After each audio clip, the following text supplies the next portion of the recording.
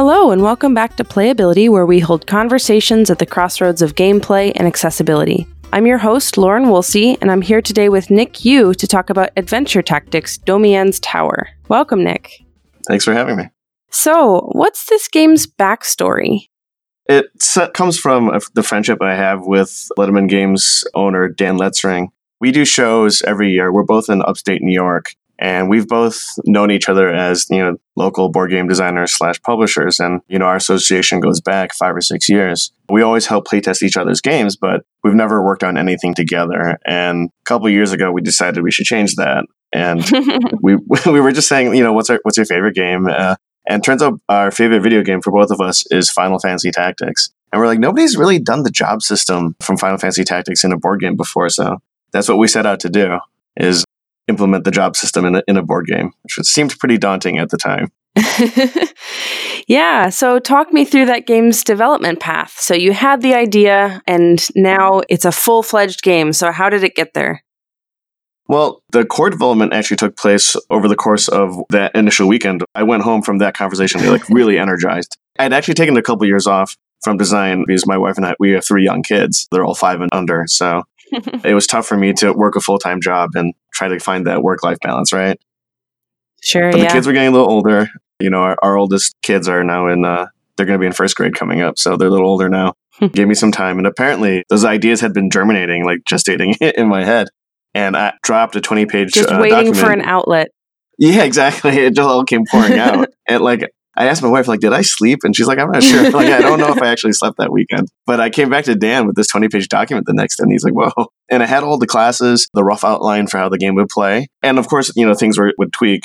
We tweaked and have, changed things for balance. But the core class system, that stayed intact from the very first draft. So I'm pretty proud of that. That's awesome.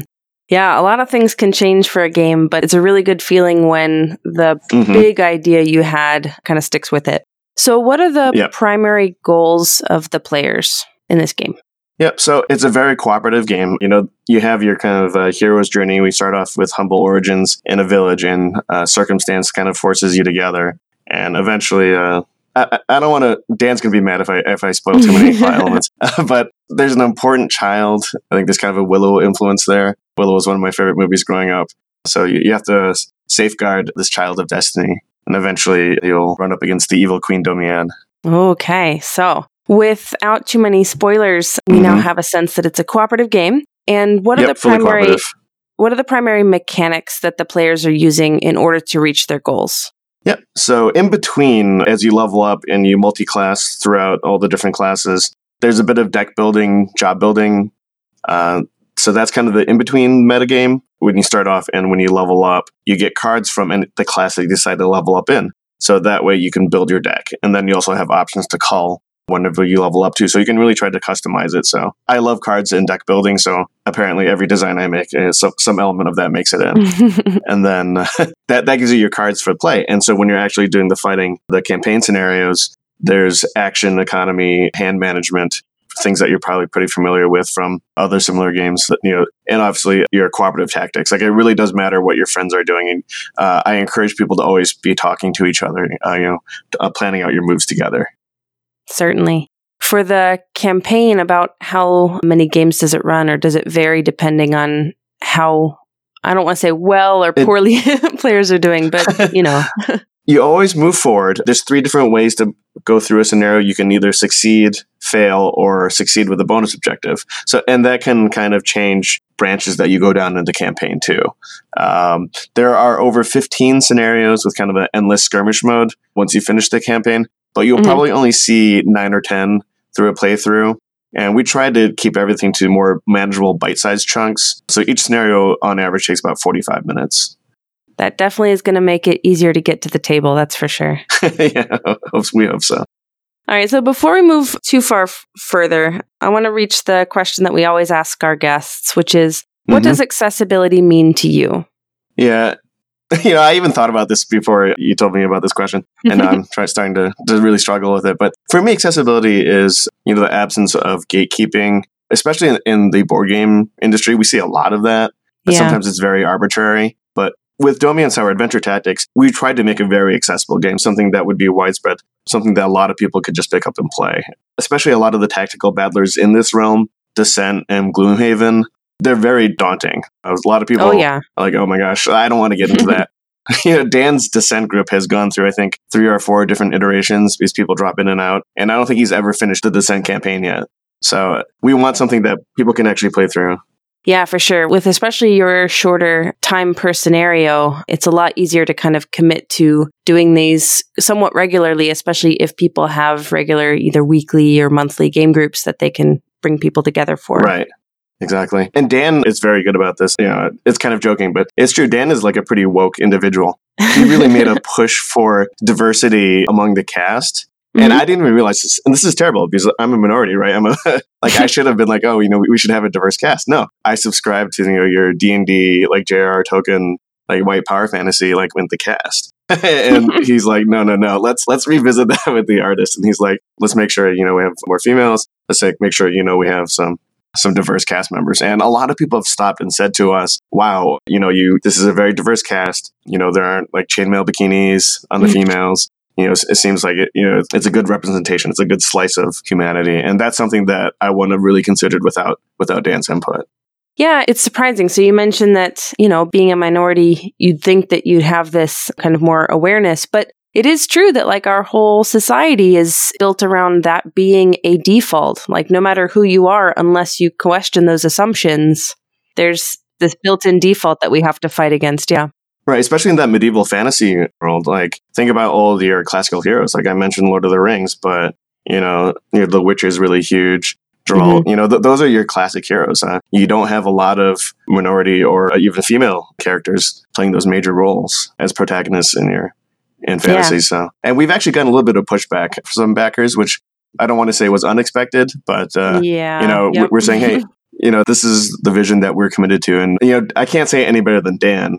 Someone posted on the BGG forums, are you guys going to introduce another male character? Because right now there's 3 female characters and 2 males. It's like, I want to be able to play this with my son. And Dan had the perfect response. He said, all 5 characters are playable by all genders, right? Yep. So it doesn't matter what gender, you can play whichever character. So exactly right. I don't think I could have answered any better than that. That's perfect. So you mentioned the art and the cast and the playable characters. Were there any other decisions that you made in the game design process with accessibility in mind? Yeah, another one that I think gets brought up frequently, and I've heard some of your other guests answer this way too, is people with vision impairment, color blindness particularly. That's a big one. And we actually went through, when we had Jason Kingsley do the design for the cards, we went through a lot of those different color tests to make sure that the different types of cards were all very distinct from each other, even with people with different types of color blindness. Yeah, excellent. That's thankfully becoming more of a kind of baseline for publishers, but it's always still surprising when that's not the case. Yeah. When you take into consideration the game's theme, the mechanics, and these accessibility ideas we've talked about, who would you say is your target audience? Well, I think, I don't want to say this is for Gloomhaven Light or people who are afraid to try Descent in Gloomhaven, but I think that's how this game has kind of ended up, whether we set out to do that intentionally or not. Because really, I wasn't thinking about that in the end. But the way the game developed, it certainly came out that way. And also, when I said true co-op, it is a full co-op. There's no, Descent needs either an app or a Dungeon Master player. Everything's done through AI, and each scenario has a specific boss deck that you follow. And the original design, everybody had their own individual experience points and their own individual experience pool and would level up separately. But we found very quickly that worked against the cooperative spirit of the game. And Gloomhaven, you can have one person kind of run around and grab all the loot and level up a ton. And, to me, that's great in its own right, but that's not what we were trying to do. It didn't have the right fit for yours, yeah. Yeah. What is your favorite part of the game? If you sit down and play it, what's your absolute favorite part?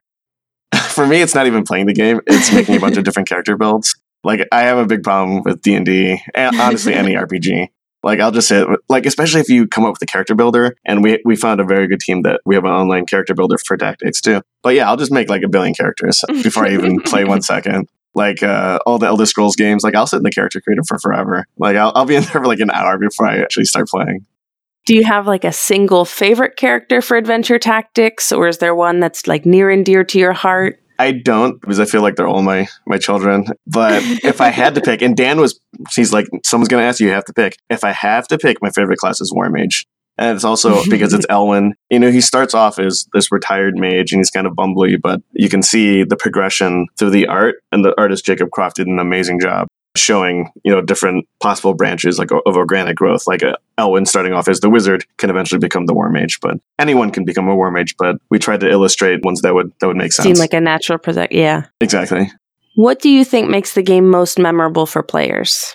If you watch them doing play tests or just hearing feedback from players. I think a lot of the decision-making people are surprised by how tactical some of it really gets. And some of the moments are very tense. Yeah, exactly right. You think so.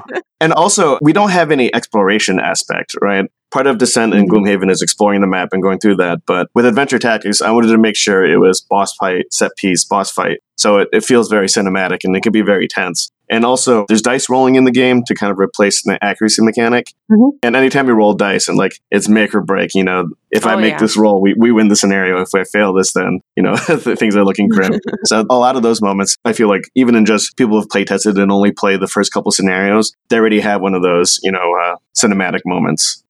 That's awesome. Now, for our listeners interested in getting a copy of this game, is it available? Yep. If you're listening now, it's on Kickstarter. If you're listening when the podcast goes live, we should be in the last 2 days of the Kickstarter. So please check us out. We funded on the first day, but now we're pushing through all the stretch goals to make the game as awesome as possible. Fabulous. And then when the Kickstarter ends, where will the game be available at that point? Hopefully everywhere. I think the Kickstarter's doing well enough where, you should be able to find it online, either through Dan's website for a direct order and Letterman Games, but also should be going through normal distribution channels and your local favorite game store. Fabulous. If people wanted to reach out to you on social media, how could they reach you?